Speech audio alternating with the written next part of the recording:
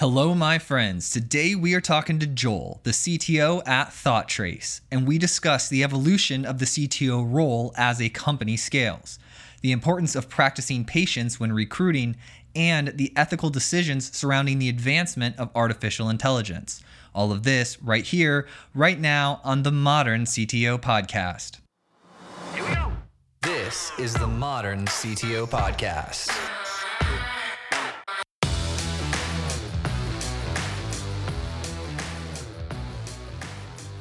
Hello, hello. Hello, Joel. Joel, this is so much fun. It's like two Joels, right? What's going to happen today? This is the first or what? Kind of. We had one, I told you it was the first in the prep meeting, but then I remember we had one other Joel and there was like an audio issue. And so we didn't actually air that episode.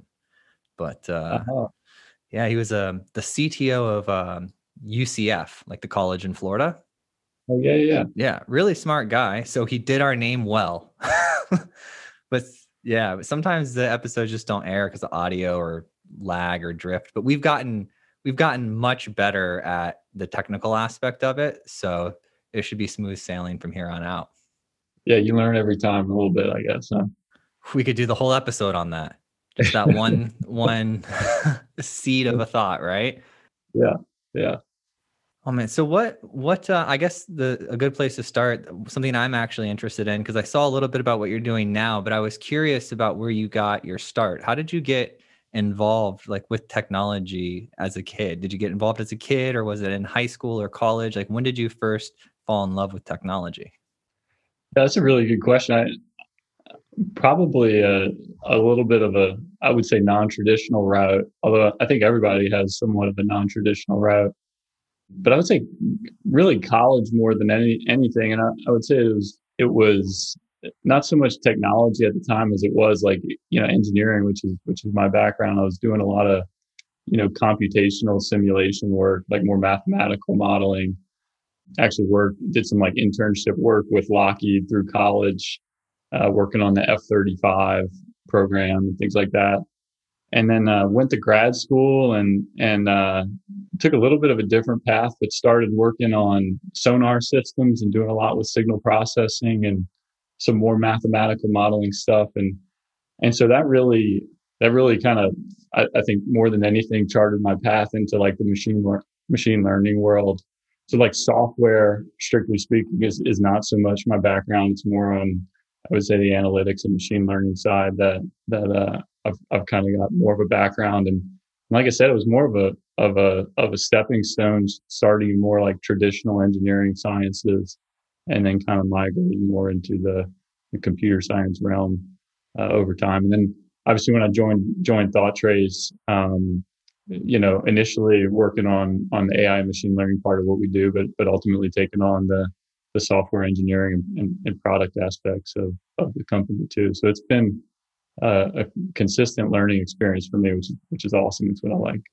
Yeah, how did you approach it? Were you like, I'm going to learn every single thing I possibly can about this software engineering, or I'm going to find some really bright people and empower them? How did you go about, solving that part where you didn't have like as much experience as like the mechanical engineering? Yeah, I would say more the latter in terms of bright people. Like, I've got a great team of people, not all of whom, I directly hired, some of whom who were here when I got here, and some of whom we've hired since. But certainly like building a good team of people around you and, encouraging their growth and leaning on them for what they're good at and focusing on what you're good at, I would say has been, kind of core to my strategy in terms of leading the team and growing the company. But certainly like there's that personal like growth aspect of it too, and try to be a good listener and ask a lot of questions of my team when I don't fully understand things, and sort of just watching what they do and being being maybe thoughtful about when I challenge and how I challenge maybe certain things. I think has been helpful to me in terms of my own growth as well as the growth of our team as a whole. Very important, right? Yeah, Learning how to listen is a tough thing. it is. Yeah. Especially when you come from like I'd say a scientific background when you're like, you're bred to be correct. You know what I mean? I feel like you get value out of being right and like knowing answers. And so like, you immediately think that's your job and everything that you do is to like have an answer, you know? And so like, from a scientific perspective, it's very foreign to like approach a situation and just not try to give an answer, you know? Oh, man, for me, personal growth wise, letting go of my need to be right was something I worked on majorly in my 20s because Yeah. it can work in when you're obsessed with work, which is how I was then. I was just eat, sleep, breathing engineering for better part of 2 decades, right?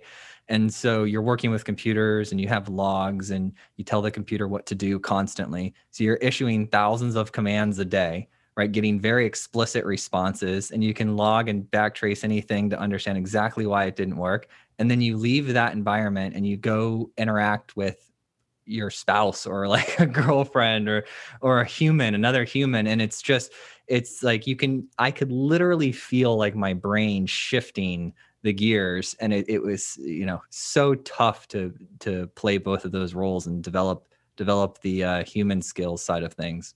It is. And it just, when you don't do it right, it blows up in your face. And I feel like it blows up in your face enough times, you kind of learn to adjust. And that's really, really where I come from. You nailed it right there. It's when the pain is greater than the change, right? That's exactly it. I like you, my friend. We're learning a lot of the same lessons, right? Yeah. Yeah. I mean, it's definitely a learning experience. And that's what's been, really fun for me is just to kind of not just like learn from a technical standpoint or from a team building standpoint, but just, my role itself, evolves over time as well, right? I come into the company, we were a startup. We had 2 customers, I think, had a handful of people working on the product. And so, you're very hands on, like trying to, tinker and figure out what's going to work and, where you need to be going and a lot of trial and error at those stages but in a more hands-on way, and kind of evolve from that into like very recruiting oriented for a long time, right? So trying to, okay, I've got something that works. I need to build a team around me and build up the team that's going to ultimately carry this forward and help us scale, to one that's maybe more customer oriented and product oriented, right? Where you're spending more time in front of prospects and customers and trying to define a longer term strategy, and then one that's more organizational, right? Like I need to figure out process wise and organizationally how to empower these teams to like be independent but still stay aligned on what our long-term vision as a company is and what our product strategy and vision is. And so, just sort of ebbing and flowing into those different like needs, as a contributor at the company has been fun for me because, come to work one month and this is what I need to be doing and this is my top priority, and the next month it could be something completely different. And so it's been a really fun time adjusting to those different needs as we've grown. I actually put a recurring event in my calendar that triggers every couple months that reminds me to like go revisit that just because it's like my step back. Obviously, okay, we're all perfect. We should be doing it, every day or week or whatever it is. But for me, I just like every 3 months, I put this recurring event. It says like, are you doing what's effective? Are you doing what you love? And just like 2 or 3 basic questions. And that causes me to like have to step out and evaluate like where we're at. And it's not easy to do either. No, it's not. I kind of think of it as like I'm trying to put myself out of a job at all times. You know what I mean? It's like I think that's human nature. Like we build things to like automate tasks and like that free us up to do other things that we wish we would do. Like that's why we invented things like tractors and travel and all this kind of stuff, right? And so like I kind of approach my job from that same perspective. Like if I find myself spending a lot of time doing something, like I feel like I should be figuring out a way to not spend so much time doing that. And that might be like, building some process or building a team around it. And certainly there's somebody in the company who can probably do that thing better than I'm doing it by myself. Right. And so I try to approach it from that perspective. And I think that that's a helpful way to kind of really have the company and have your team kind of own those things more long term rather than being single threaded on them. Can you give me some perspective as far as like the size of the company and what the mission is? Yeah, for sure. So we're just shy of 70 people today. We released a product in 2017.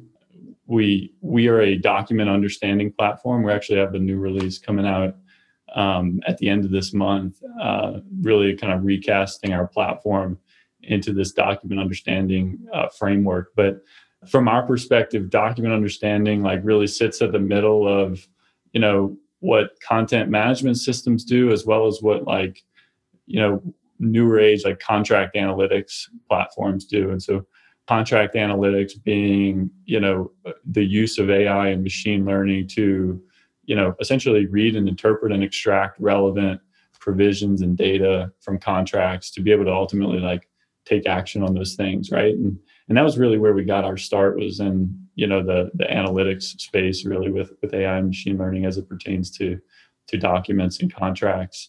And as we kind of evolved in that space, like, we sort of saw that like the management of those documents is inseparable from that. Like I can't analyze this thing and not manage it also, right? And so that led us to really create, what we think is like a really seamless integration between those two needs, from an enterprise standpoint, and that's really what our focus is now.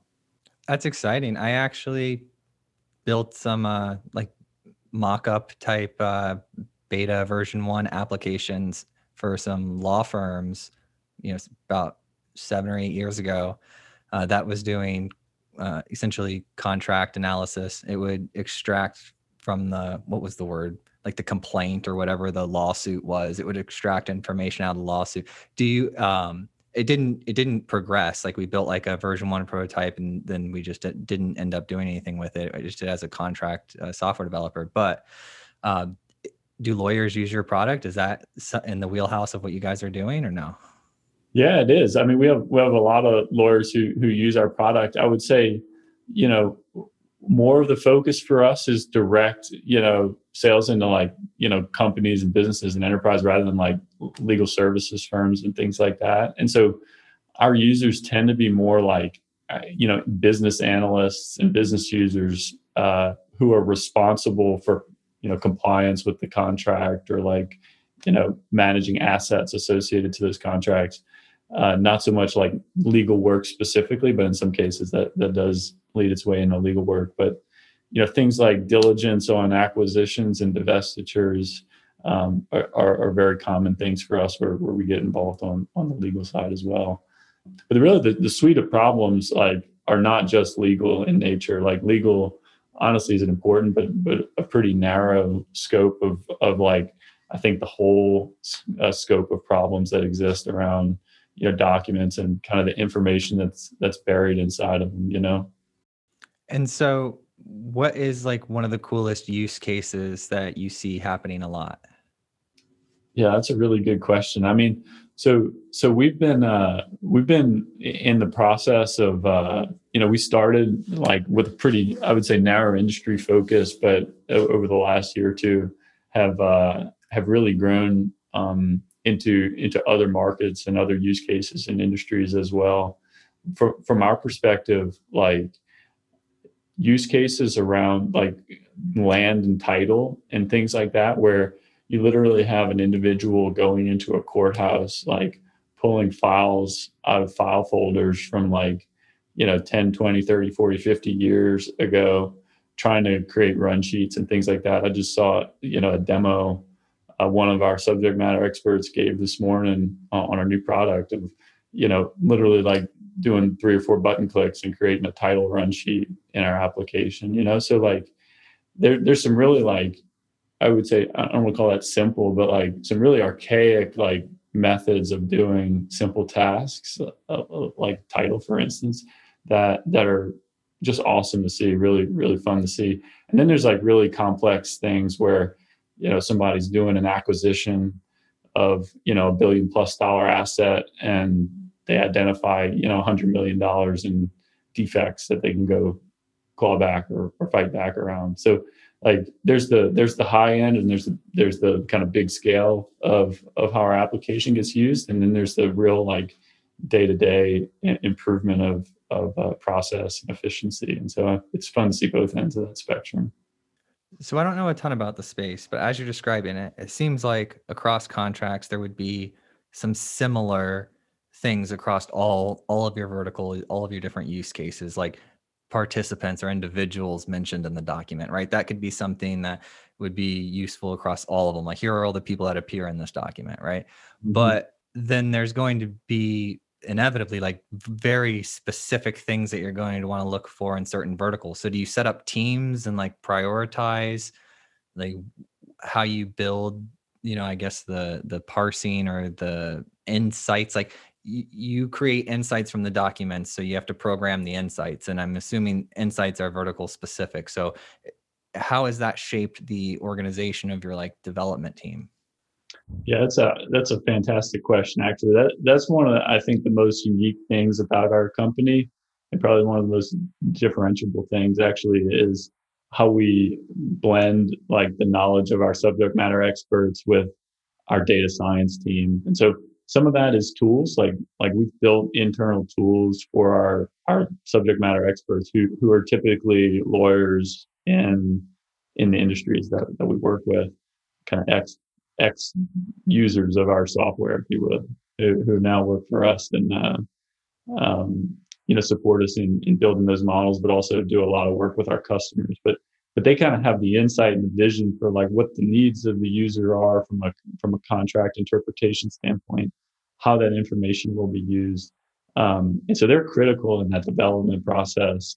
And having them work in a world of data science and machine learning is really foreign to them for obvious reasons. And so we've done a lot from a internal software standpoint. We've developed to help bridge that gap with them and give them more familiar means of identifying the things that are of interest to them and how they want to see them and how they want those displayed in the app.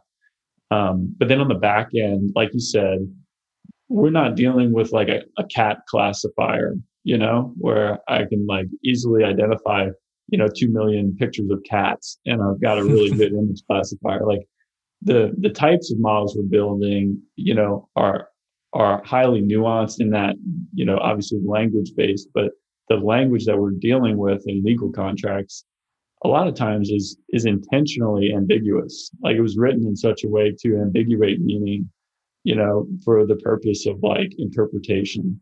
And so like that interpretive element of like labeling data becomes really, really challenging. Like it's not something you can just go, outsource very easily to an inexperienced person. And so our ability to like take every labeled sample that an SME has provided and use it to its fullest, like you said, in terms of like sharing across domains and leveraging similarities that might exist from this domain into this domain, is extremely important, because every one of those labels and every one of those pieces of data that we use to drive our model is expensive. And there's no cheap data from our perspective. And so a big part of our strategy is how we use that data to its most effect in our platform. Yeah, I saw that you guys, I think you called it community driven AI, that you leveraged that. Is this what you're talking about? You have these subject matter experts that are also users and they can help influence and train the system? Yeah, you bet. So that's definitely a part of it. The other part of it, I would say, is really around our security model of essentially federating the training of those models. And so obviously, dealing with legal contracts, there's a high degree of sensitivity and security around the information itself. It's not this like social platform where all the information is available to you to just use it however you want. The contracts themselves are very critical from a business standpoint in terms of the information that is contained within them, and the confidentiality of it. And so our security model in terms of how we leverage customer information to train our models in a global sense allows us to build more generalized models than one company could do on its own. So, if I am, ABC operating company, I probably have a form for some agreement, and that's the same agreement that I use for this, or at least, 90% of it is the same agreement that I use time and time again. But when I go do an acquisition of a company, let's say, I may get a completely different form that I've never seen before, right? So I've trained this model on this form, and I've really trained to the test. And when I go throw something new at it, like I can't generalize outside of what I've trained for my silo, And so we are able to, with our approach, kind of break down those silos of forms and sort of formats of different language, and deliver a lot more accurate and more generalized solution around these different contract types. Yeah, 100%. And when you were growing, it looks like you've grown pretty quickly because you said you started in 2017. So that means you added, 50 plus people in the past 2 or 3 years. What did you learn from that when it comes to recruiting and finding the right people? Yeah, it's a good question. Like, I would say patience, like maybe first and foremost. I don't even know the statistic, but I would venture to say like single digit percentage in terms of our higher rate of interviews. So like we interview a lot of people. We involve a lot of our team in those interview processes as well, and try to get a variety of inputs and perspectives on it. But really, I would say patience, and really like a specific view of what need you're trying to fill. It's hard to go out and like hire, let's say I want to just go hire a data scientist, right? Well, like data scientists come in a million different colors these days, right? I have people who are experts in like, BI platforms who call themselves data scientists. I have like practitioners of machine learning. I have academic machine learning individuals who are super focused on research and development of model architectures, right? And like, we are not developing new model architectures. We're very much operationalizing machine learning and doing it in an applied way, right? And so you need to really be focused on the right individual who's going to excel in that kind of environment. And where are you spending the most time today? Yeah. So I would say today is really on like our product, and the last 6 months has been on our product strategy, particularly as we, come up to this new release in terms of us really taking what were previously a few disparate products and unifying them under a common like document understanding platform going forward. And so I would really say like the execution of that strategy and that sort of vision has been the dominant portion of my time here over the last, call it 6 to 12 months. I think, if I look forward just a little bit as to where we're going, like I said before, we're now growing into several different markets simultaneously, which kind of creates a new and different challenge for our company.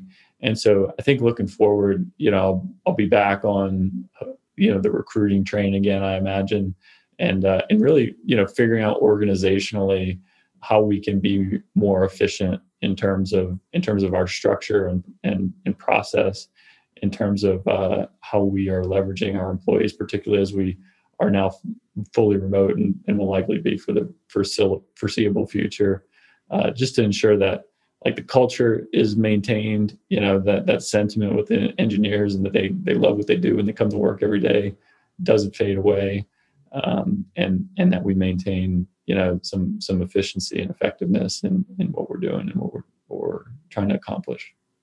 So before the COVID, you guys were all coming into this main office?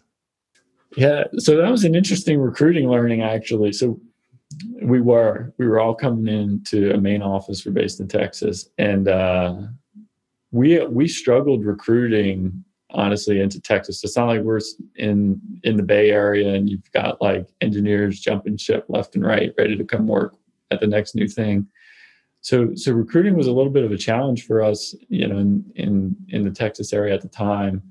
And even, but up until that point, I would say like well into 2018, even we were completely based in Texas. And then probably, early 2019, maybe late 2018, we started to do more of a hybrid remote culture. And we had, maybe 10 to 20% of our development staff that were based remote, and the rest were based in Houston.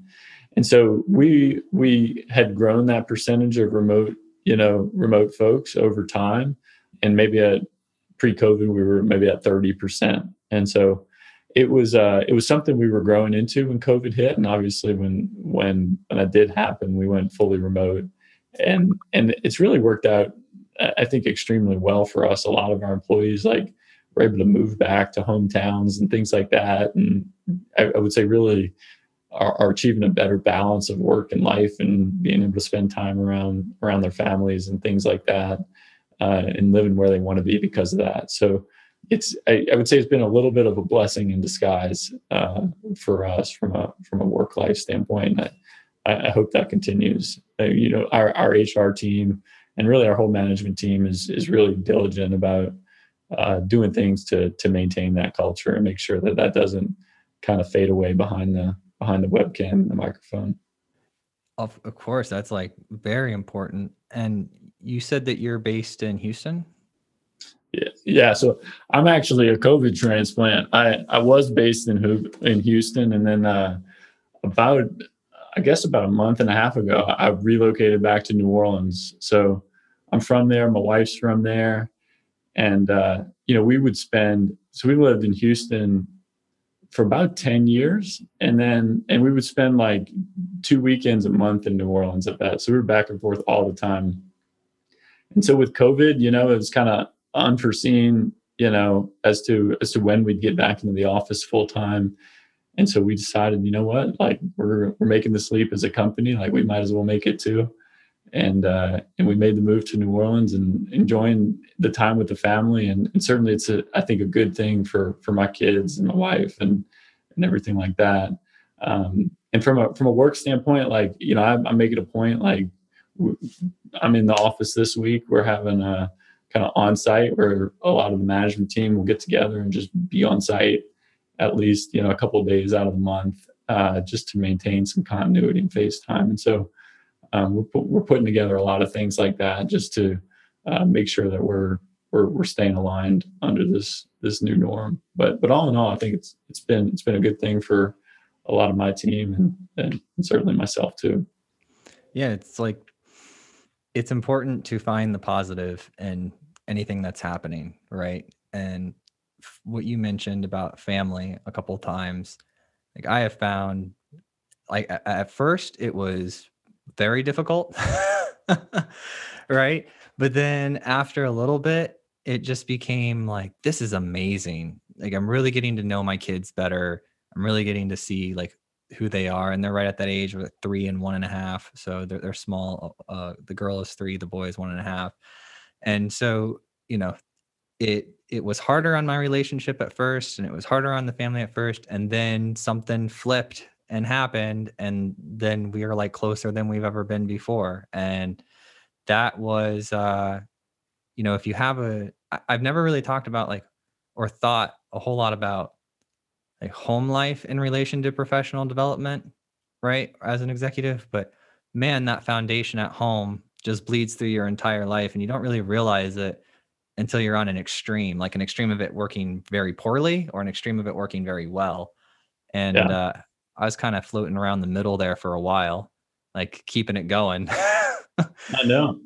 Yeah. And I mean, I think there are some drawbacks of the work from home thing too, in that it's harder to turn it off. Like you're always plugged in. There's some things to definitely be conscious of, as we do more and more of this. But for me, to your point, the small things, like there are some things I see now my 2-year-old do, and I just walk out for 5 minutes to grab a cup of coffee in the kitchen, and I get to just have that 5 minutes, and those kinds of things with my older 7-year-old, I don't remember ever seeing that side of her, so it's like, I think it's even just those small moments that are helpful to kind of maintain some alignment and connection with the family throughout the day. That's been really cool. And everybody now is so open. Like, my 2-year-old will come barge into the office and sit on my lap and just watch a video chat or something like that. And it's completely normal, And so I think that level of acceptance of that obviously wasn't there pre-COVID. And so it's really nice for that to be more accepted, not just within our company, but across the board. And how are you now that the environment changed? How are you thinking about like burnout or unwinding, hobbies? Like how do you get the family from going stir crazy? Yeah. Well, me personally, like I like to do a lot of stuff outdoors. So that's actually for me personally one of the motivating reasons to move back to Louisiana. Like I love the outdoors, and that's where I grew up, down in South Louisiana. So it's good to just like go out to the lake, on Saturday and like sit on the levee, or like take the boat out on Sunday and just spend time with the kids like that. Like it's a good way to like not be at the mall and like with a crowded group of people, but still just be like kind of clearing your head and spending time with the family. So we try to do quite a bit of that. Every evening I'm like out there playing volleyball with my 7-year-old because she loves that. So, those kinds of small things where we're able just to get outside and enjoy nature a little bit is kind of what we thrive on. Yeah, we were just in Texas last week and like the Dallas Fort Worth area, Mhm. exploring that as a potential place to relocate because we're in Florida and both my wife and I are natives to the town that we currently live in. And so we've been here like our whole lives and it's only been getting like hotter and hotter and hotter. Like I remember when it got cool, and it's just like 90. Like, we were looking the other night to go for an evening walk and it's like the sun's already down and it's like 92 degrees.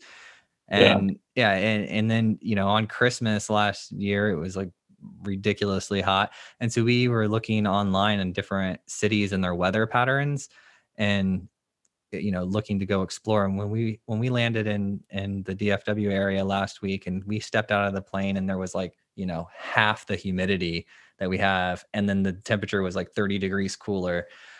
We were just so excited. And so we're still exploring different areas because there's like Texas is very big. The US is huge. And I was looking up how big Texas is. Texas has a bigger economy than Russia. Did you know Yeah. that? Yeah. So I spent 4 years in Fort Worth. Actually, I did my undergrad at TCU. So I'm very familiar. I love Fort Worth, honestly, and I spent 2 years in Austin in grad school at UT. Yeah, so I've been a lot of places in Texas. It's an awesome state. There's a lot of people moving there from all over the country because it's a really cool spot. I have to check this stat. I heard on Interstate 10, it is farther from Dallas to El Paso than it is from El Paso to San Diego. Huh. Like, it's a huge state. There's a lot to do. Yeah, it And is I mean, big.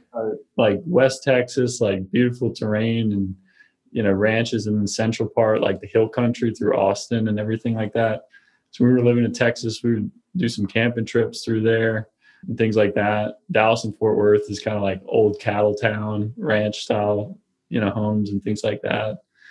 And then Houston's like, kind of the oil and gas hub, more than anything within the state. So just a ton of diversity across Texas. It's a cool spot. You got to do some work in the oil and gas industry, right? Yeah, that was kind of where I really started, from an engineering perspective, doing more like, yeah, and not so much like computer science related things like, but more like mechanically project oriented things. Like one of the first things I worked on when I joined the industry, there's this platform called Independence Hub in the Deepwater Gulf of Mexico. The thing, and it's just like impressive the scale of the things that you worked on, right? This thing was a facility that floated in 9,000 feet of water. It produced, like, at the time, I think it was 2% of the natural gas consumed by the United States. And if you were to like put it on an aerial map, like on top of Houston, you know, the wells that like fed this thing spanned like 120 miles, you know, and they'd all flow back underneath the sea, 9,000 feet water, or Gulf of Mexico rather, 9,000 feet of water, all back to the central facility. So just the scale of like those projects and like, you know, from an engineering perspective, like the complexity of things that go into building and installing those systems was just, you know, a cool, fun thing to see. And as my career evolved, it again got like more into like the analytical domains of that, like understanding like productivity and, you know, failures of machinery, things like that, you know, might have been, you know, kind of more machine learning oriented. And so that's ultimately how I meandered to where I am today. But yeah, that's how I got my start. In that industry, was that the first time you went from individual contributor to team lead? Yeah, yeah, it was. We at some point, I forget exactly when this was, but a handful of years ago, you know, this was, I would say the front end of like when machine learning was becoming like a big deal.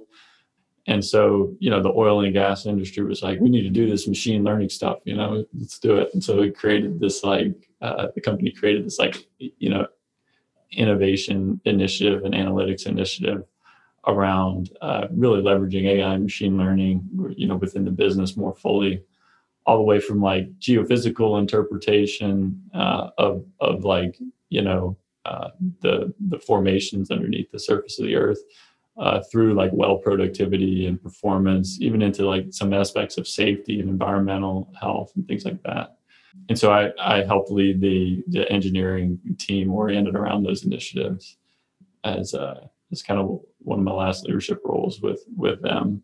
And it was really fun. Like, you know, there's so many smart people that work in that industry, and you know, obviously they have been smart at like, you know, a plethora of things, from like, you know, more traditional engineering and construction oriented things, like I was saying with those mega projects, all the way through like, you know, well performance and things like that, and now into like machine learning as well. Like there's a lot of really innovative things that have happened in the last 5 years or so in the industry oriented around the use of machine learning. So it's been a cool thing to see there.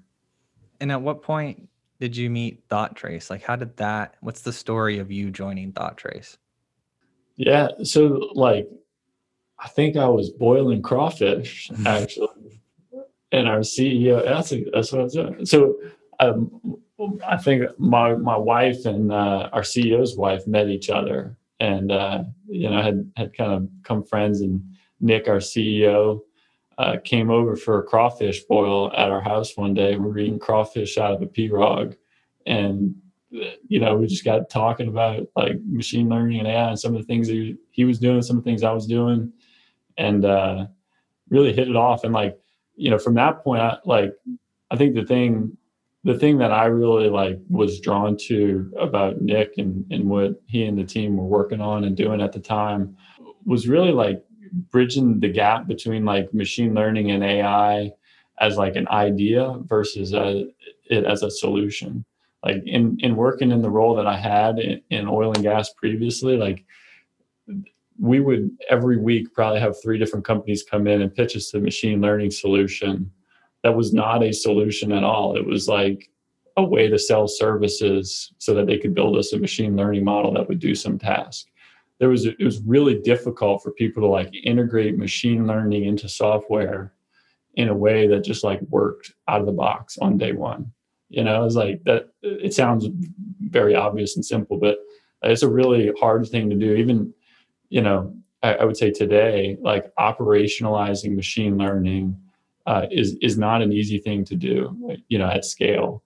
There's a lot of ways that machine learning is used today to like generate a report or generate some insight and then take an action. But day to day, every day, you know, how it integrates into a business process is not an easy thing to do. And I think, you know, they initially had done that, and I think we have done that as a company really well in our software, in terms of really kind of making machine learning almost like fade into the background of the software that you're using. Like you go have like type ahead on a text message, like you don't care whether they've got a monkey somewhere like telling it what to type, or whether it's a machine learning model. You just care that it gave you the right suggestion, and you use it.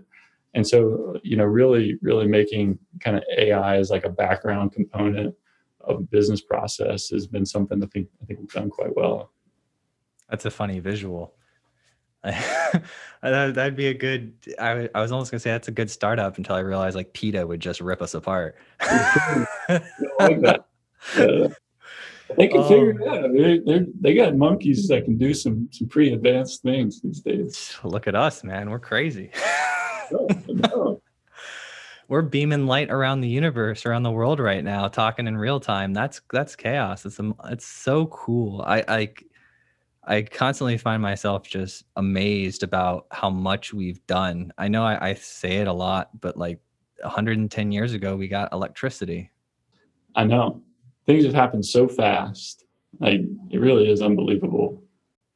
And then I'm just excited. Right now, I'm pretty excited about the advancements like with the Teslas, right? These types of cars. I love running. Like I run outside a lot. I'm a big outdoors person. And so I'm always excited when Teslas drive by because I don't choke. Yeah, right? Hey, if you move to Dallas Fort Worth, you may see fewer Teslas, but I'm with you on that. I think it's super cool. And the way they've obviously like consumerized, like not just the vehicle itself, but like the whole buying experience of it and the ownership experience of it. Like it's really cool. I'm hopeful that that sort of same thing like catches hold. I think competition, will ultimately prevail there, and I think you'll see more and more folks like that doing what they've done. It's really cool how they kind of reinvented that industry, though. Yeah, and then when the COVID thing happened, I had Ken on the show, who's the CIO at Ford. Yeah. And in our prep meeting, I was trying to figure out like how to ask him a question about why are like the electric vehicles so ugly from every other car company? Like why can't why can't they do that? Or why can't they just take the model as it looks? Like just take that car, your Mustang or whatever your Ford truck, and just make it electric. Like it doesn't need to be ugly futuristic things.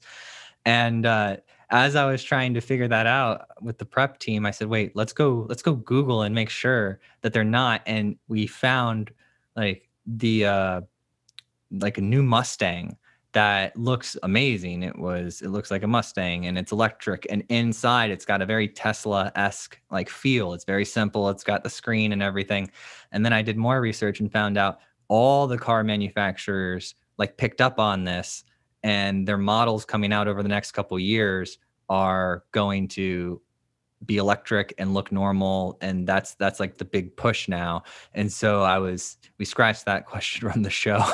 But yeah, but it's exciting for me. Yes, I love the Teslas, but it's exciting for me to see everyone else follow suit, and they're just better cars. Like if you've ever driven in a Tesla, it's a better car. It's hard to call it a car. It's an entirely different experience, and the words don't mean anything until you actually go drive it around. Yeah.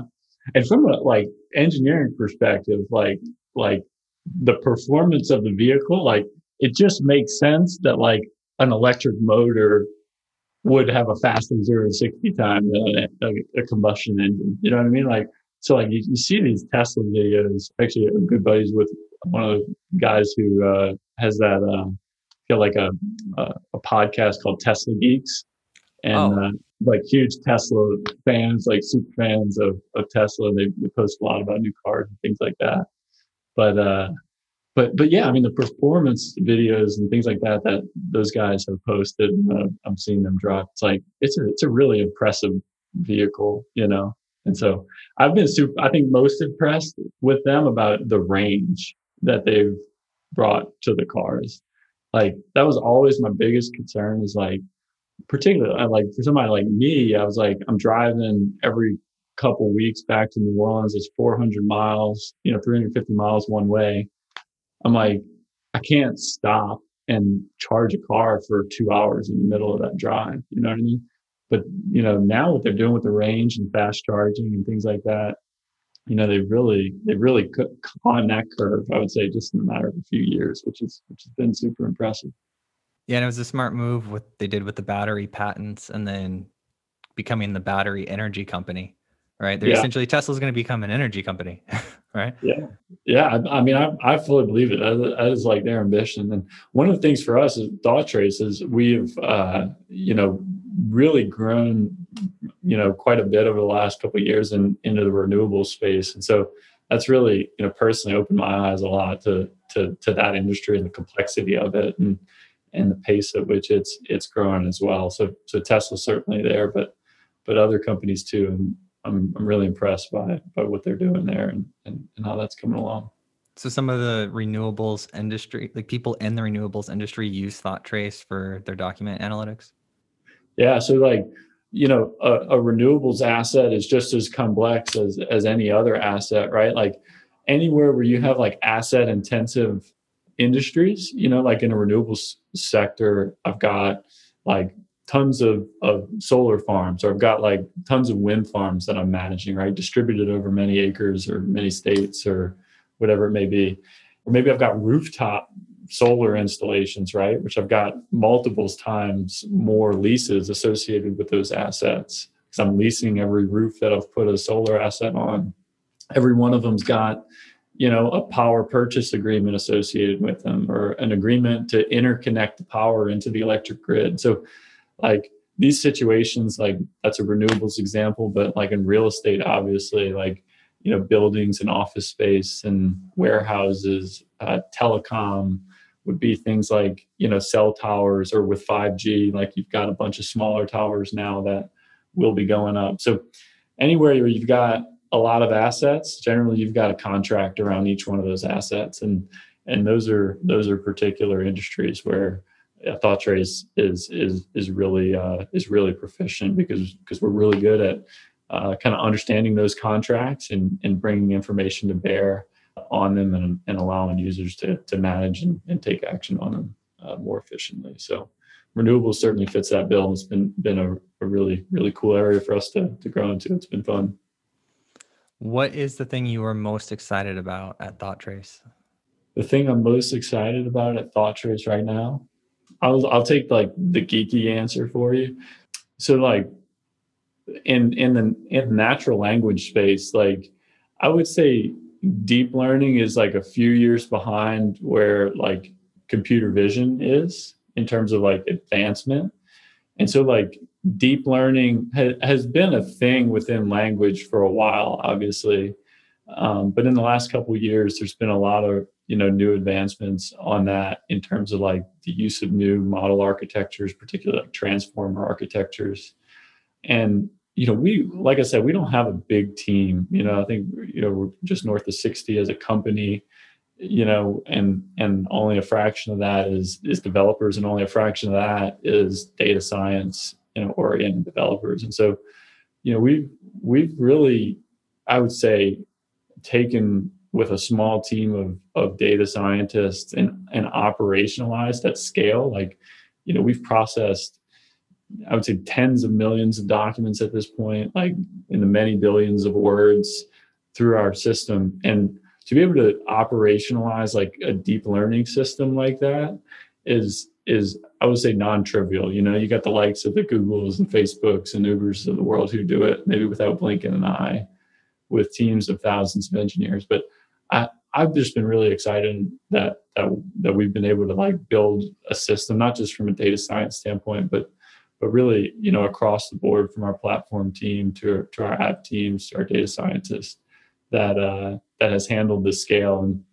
certainly it seems like every year, like you build something with an expectation of this scale, and then a year from now you're like 10x that, and all of a sudden you have to scrap everything you did and rebuild it from scratch. So the problems get harder for sure, but it's been fun and really exciting for me to continue to like kind of reach and achieve new barriers of scale on our platform. So that, and in particular the context of deep learning there, I'm really excited about where that's going from a natural language standpoint. That's exciting, right? Shipping product, operationalizing it, overcoming these huge obstacles in order to do so with, small lean team. That seems like a trend. And I mean, you go look on like a Medium article, somebody will post, hey, this is how you do, natural language generation with BERT. And it's like, they've got 17 lines of some PyTorch code to show you how to do that. But it's like, that only scratches the surface of really what is required to like put that thing to life, right? And there's so many specifics around how that implementation needs to function for your organization and for your product. And so, the line that says .fit, is really like honestly the simplest line. It's all the stuff that comes before and after that makes it really hard. So Yeah, including the sales side of things, right? So not only do you have to build it, it has to work, and you have to document it and support it and then sell it, and you have to do all of these things. It's like a symphony playing together, right? yeah, yeah, absolutely. And like making sure that like we're building the right products and things like that, and like I can tell you, we I think have had a strategy, and we've really been executing on that strategy now pretty consistently for the last 18 months. But early on, in particular, there was a lot of different directions we could have gone with the business, right, and with the business model. And like the idea is only one component of that. Like the business model and how you execute on that idea, like can make or break that idea, and so really learning that business model and how we can be most successful at implementing that and being successful in growing the company with it has been a learning experience, and still is, honestly. Like we try new things and learn new things every day on that front still. Yep. I'm always fascinated with communication. It seems to be one of the things that affects every area of your life. Yeah. Yeah, absolutely. And like the different styles of communication that you need in the different like aspects of your life, you know what I mean? Like that's the hardest part. Like you need to be a chameleon a little bit. Like you can't just bring one face to every situation. You need to kind of change tact depending on who you're talking to or what the scenario or situation is. So that's what makes it really hard.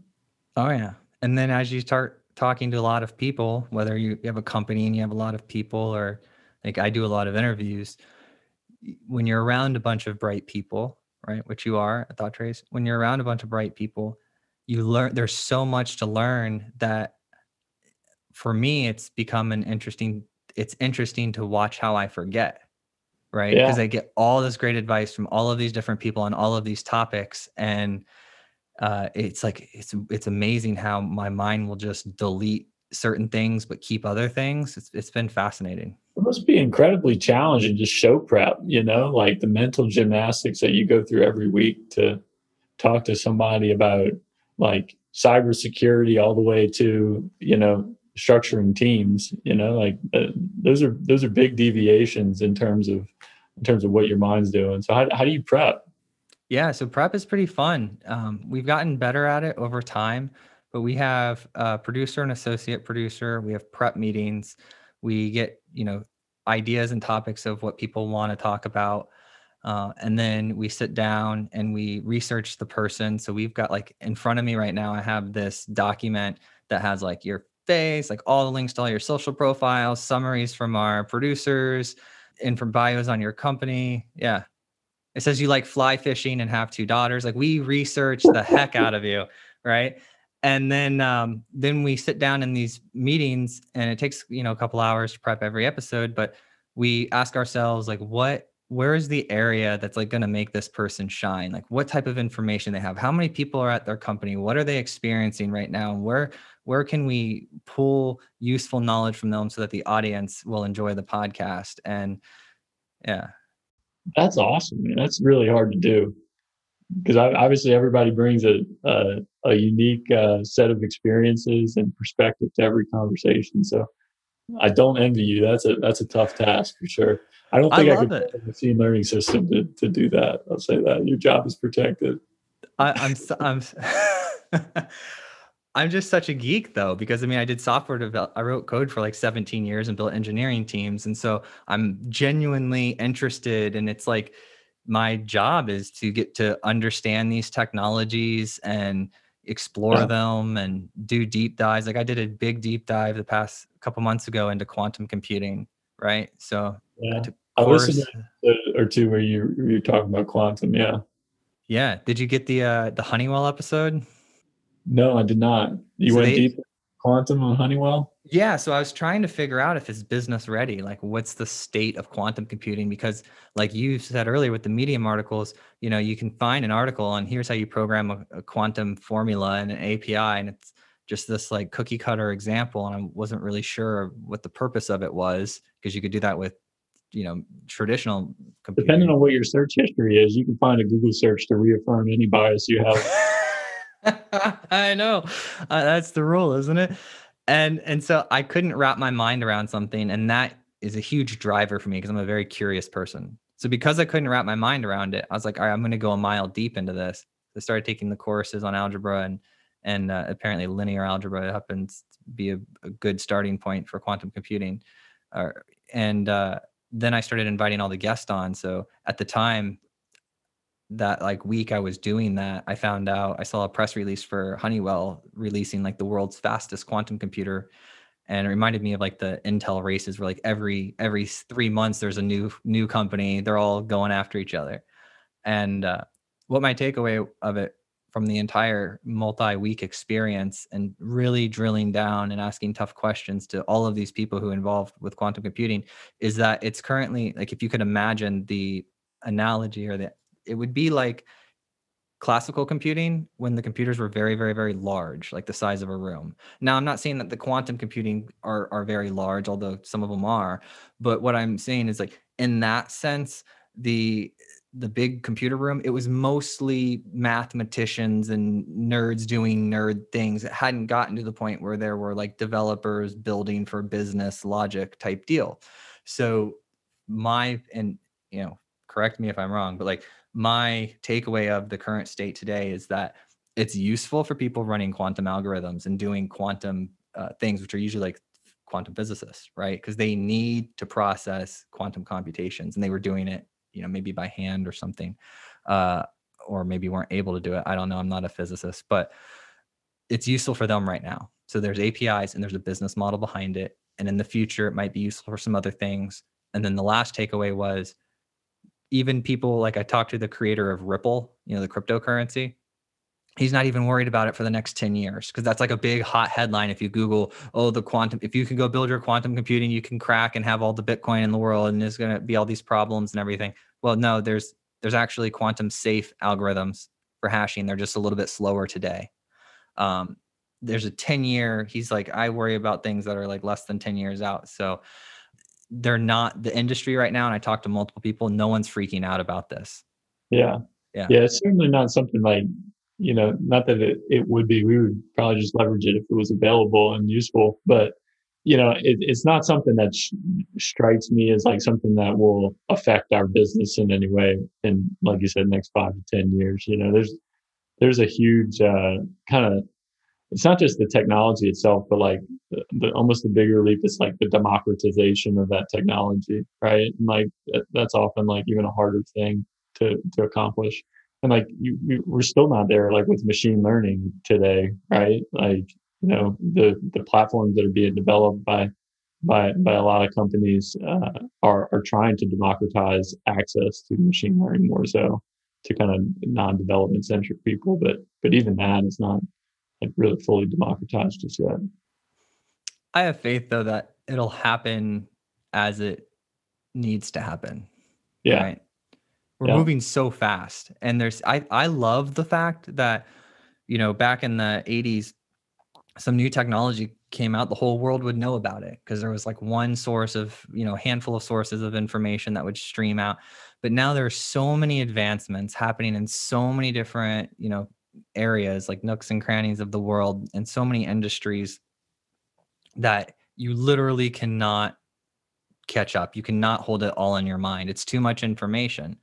right. So for Yeah, me, yeah, go ahead.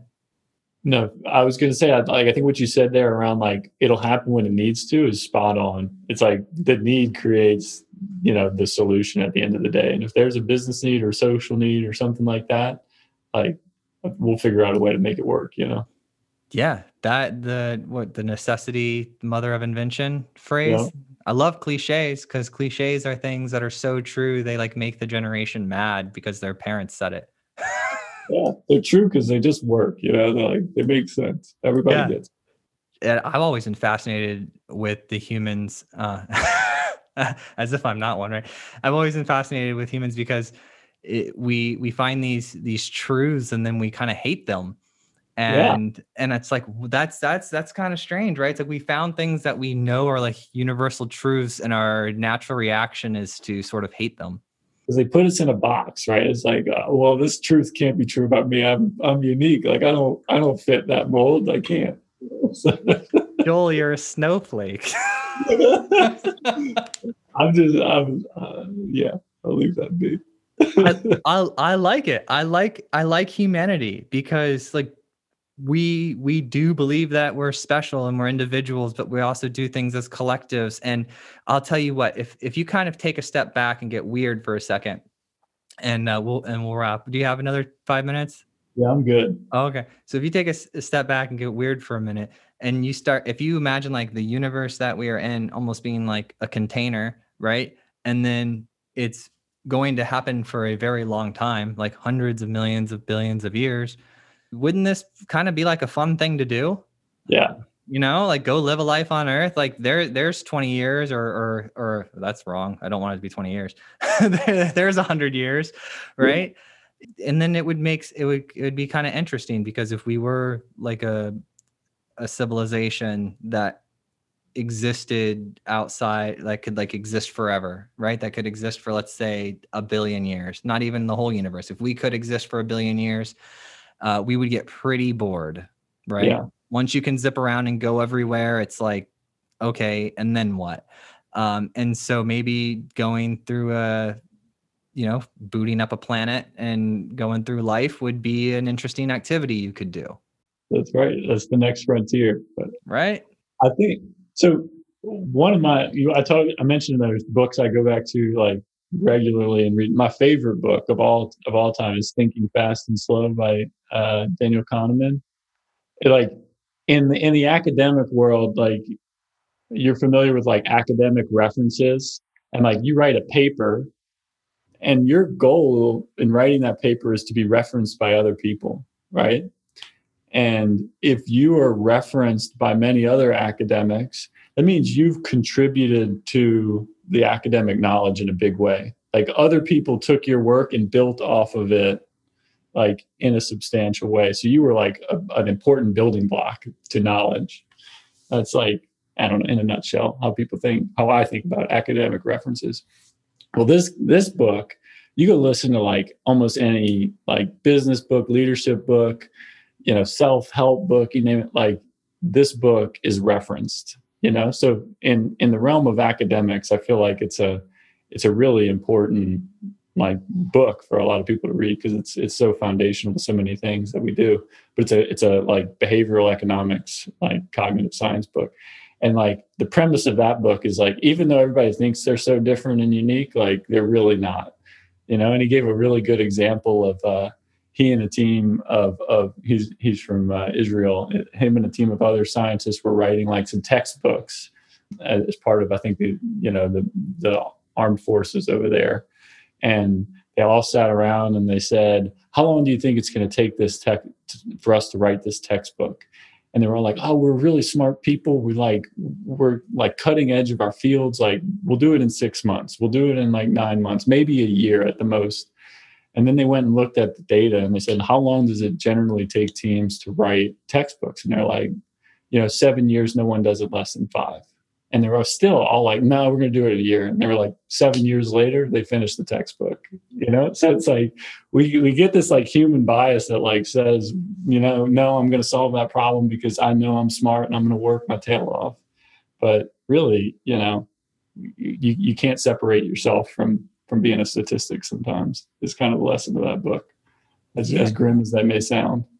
Well, yeah, but it's almost like that's required, that bright-eyed, bushy-tailed optimism, like lack of experience, because that's most entrepreneurs, right? You have to have that, like, oh, I'm going to go out there and crush it mentality to get yourself into gear. And then what tends to separate, the winners from the losers is persistence, Yeah. right? Like when you have that moment where you realize I was wrong, like when they got to 6 months, right? They could have stopped, Yeah. right? They could have been like, nope, we didn't do it, or we're not there, but they didn't. It's like that initial bright-eyed and bushy-tailed mentality got them started, and then they continued, and then they finished. And the next time they go through, they have a realistic expectation of it and understand the process. And then like, I've already done this once before. We can do it again. Let's just do it again.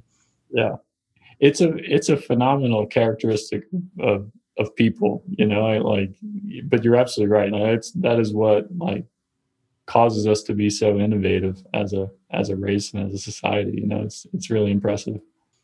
That's why I tend to be optimistic with everything, with from social dilemma algorithms to, election stuff, like all the parts of life, right? Where fear will set in pretty quickly. I tend to be optimistic because I just run into a stream of amazing people constantly, that their Yeah. heart's in the right place, and we're all just trying to improve and grow. And almost never do I run into like the evil villain, Yeah. I right? bet. Yeah.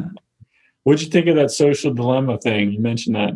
I'm assuming you watched that, huh? Yeah, I thought it was super interesting. What did you think about it? Yeah, I thought it was super well done.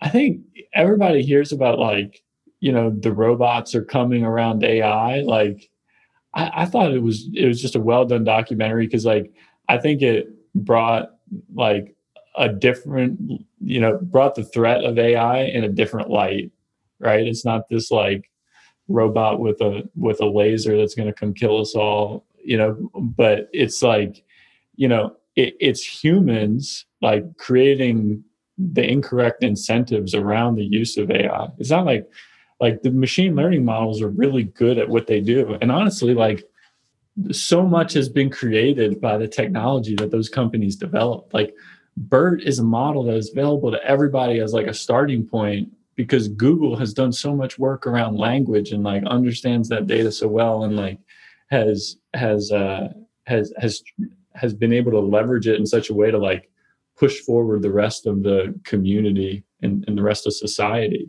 on that front. So there's so much good that comes from it. It's just that like that one situation where we've kind of seems misaligned like the incentives of how it gets used that has these ripple effects that we obviously couldn't have foreseen and didn't foresee.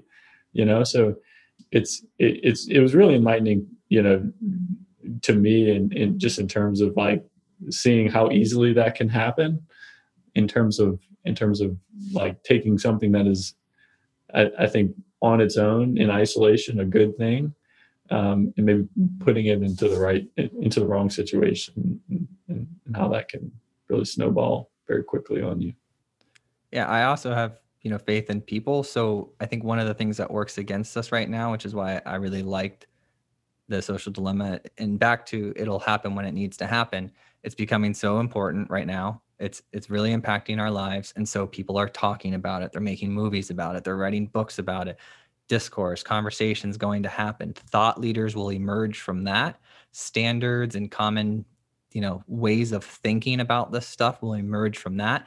And then moral compass will be able to connect with that, right?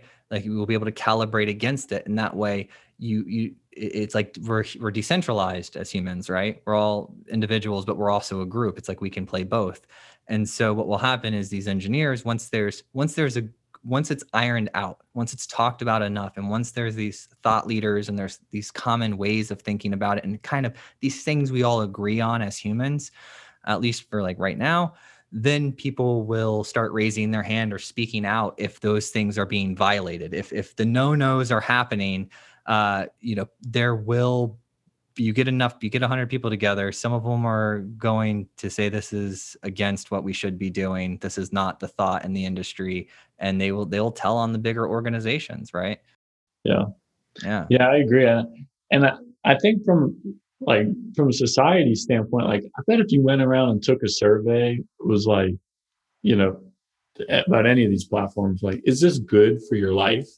I don't know that the majority of people would say, yes, this is like good for my life. I think everybody like sees some like negativity associated with it, like whether it's addiction and time that they spend using it and things like that. And so I'm with you. I think like the more that like that conversation just happens, I think, amongst individuals and amongst society, I think the more action you'll see kind of being taken around some of those things. And I think that documentary just like in a very objective, kind of nonpartisan way, like did a great job of just like it seemed framing the issue in my mind. So Yeah, and I've also, if you have back to, we're in America, so personal responsibility is like the foundation of Americans, right? And you know, that's your phone, right? There it is. You can put it down. You can delete the apps. You can, like, for me, 8, 9 months ago, I turned off all notifications. I don't have notifications anymore. I noticed yeah, myself picking up my phone like 100, 200 times a day reflexively. It bothered me so much. I just said, I remember a time when I was going through high school, we didn't like have cell phones. And for the first, 18 years of my life, I wasn't picking up a cell phone. Right. And then it's this thing I do, and you get the screen time reports. And so to take control, I turned off all notifications, and when the new iOS came out, I removed like all the screens and the icons. So it's basically just like a picture of my kid when I open it up, and then I have to go search for any specific app I want to use. I'm moving them all into the app library. So, I think it's really important to, when it's this easy to have junk food, right? You have to come up with ways to get the junk food out of your house. yeah, like, and that's like, I think where like we reach the end of machine learning's benefit to us, right? It is too good. Like I've never been an Apple person. I think Apple does a great job with security. I've been on Android like from day one. Google like everything I do. But I use DuckDuckGo now for a while, and like I'll be the first to tell you, it is not as good. Like it is not as good. Like I don't find what I am trying to find as easily, but like, well, that is a cost that I think is worth it. You know what I mean? Because like in other situations, like I don't want to find like what is quote unquote the right thing for me to be looking for. Like it should take some effort in some situations. Like if I had to go write a book report in high school, like I was going to the library and I had to sit down and I had to read the 3 books on the shelf that were about that to understand all the perspectives and write, an opinion. It should be, I think, a little bit of more of a lift to like find the information you need to formulate your own opinion. So I think it'll take some getting used to as well from people that like maybe this system or this service or this solution does not need to be so good. Like maybe it can be a little worse, and that's okay.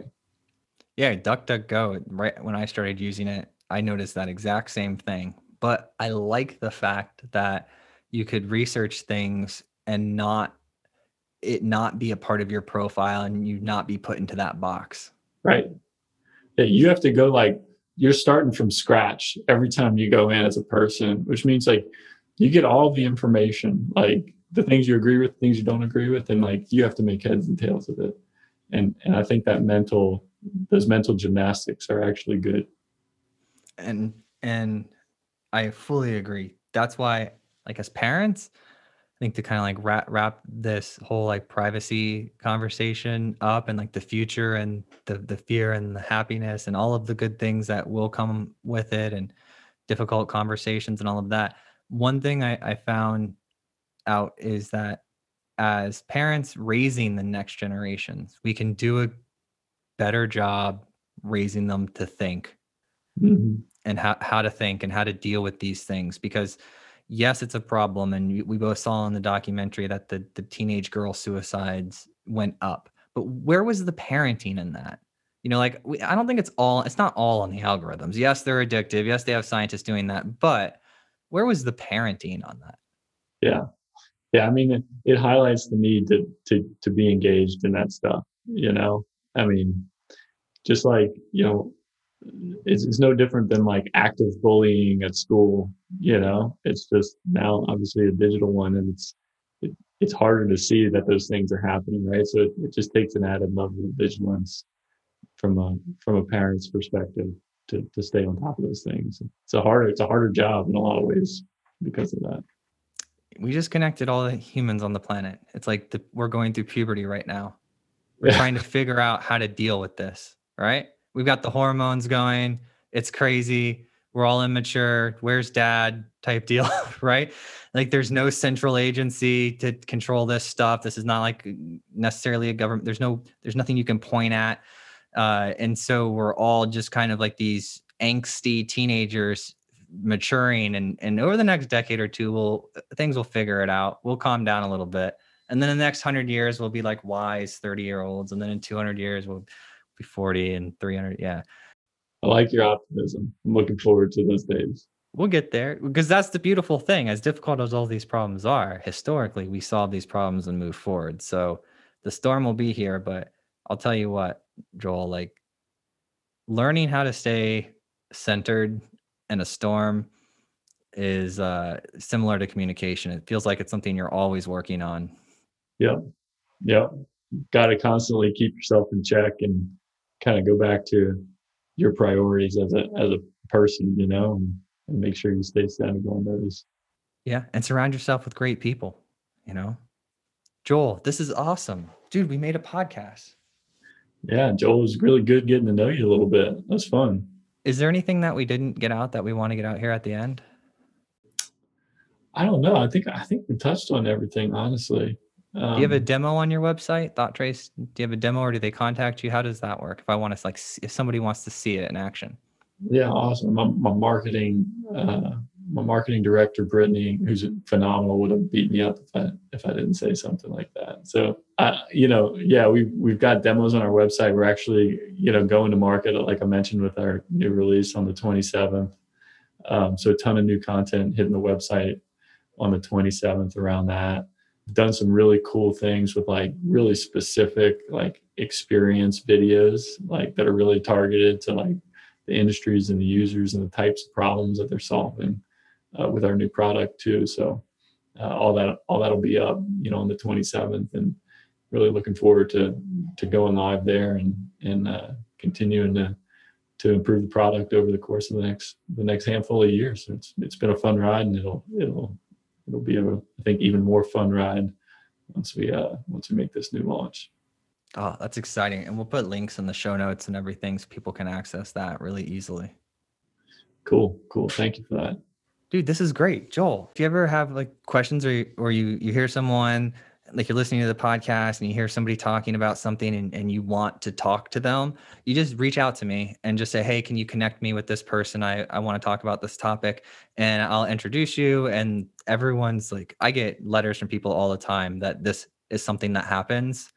So I figured I would help facilitate it as well. So if you ever need anything like that, you just reach out. Jake, our producer, can help connect you. I can help connect you. We'll make it happen. But whatever you need, because we want ThoughtTrace to be successful. I want you to be successful. So however we can help, just let us know. That's awesome, man. I really appreciate that. Thanks, Joel. It's fun talking to you. Thanks. Have a great day. Thank you so much for listening. And if you found this episode useful, please share it with a friend or a colleague who you think would get value from it. And if you have topics that you would like to hear discussed on the podcast, either add me on LinkedIn or send me an email, joel@moderncto.io. Every time I get an email or LinkedIn message, it absolutely makes my day and inspires me to keep going.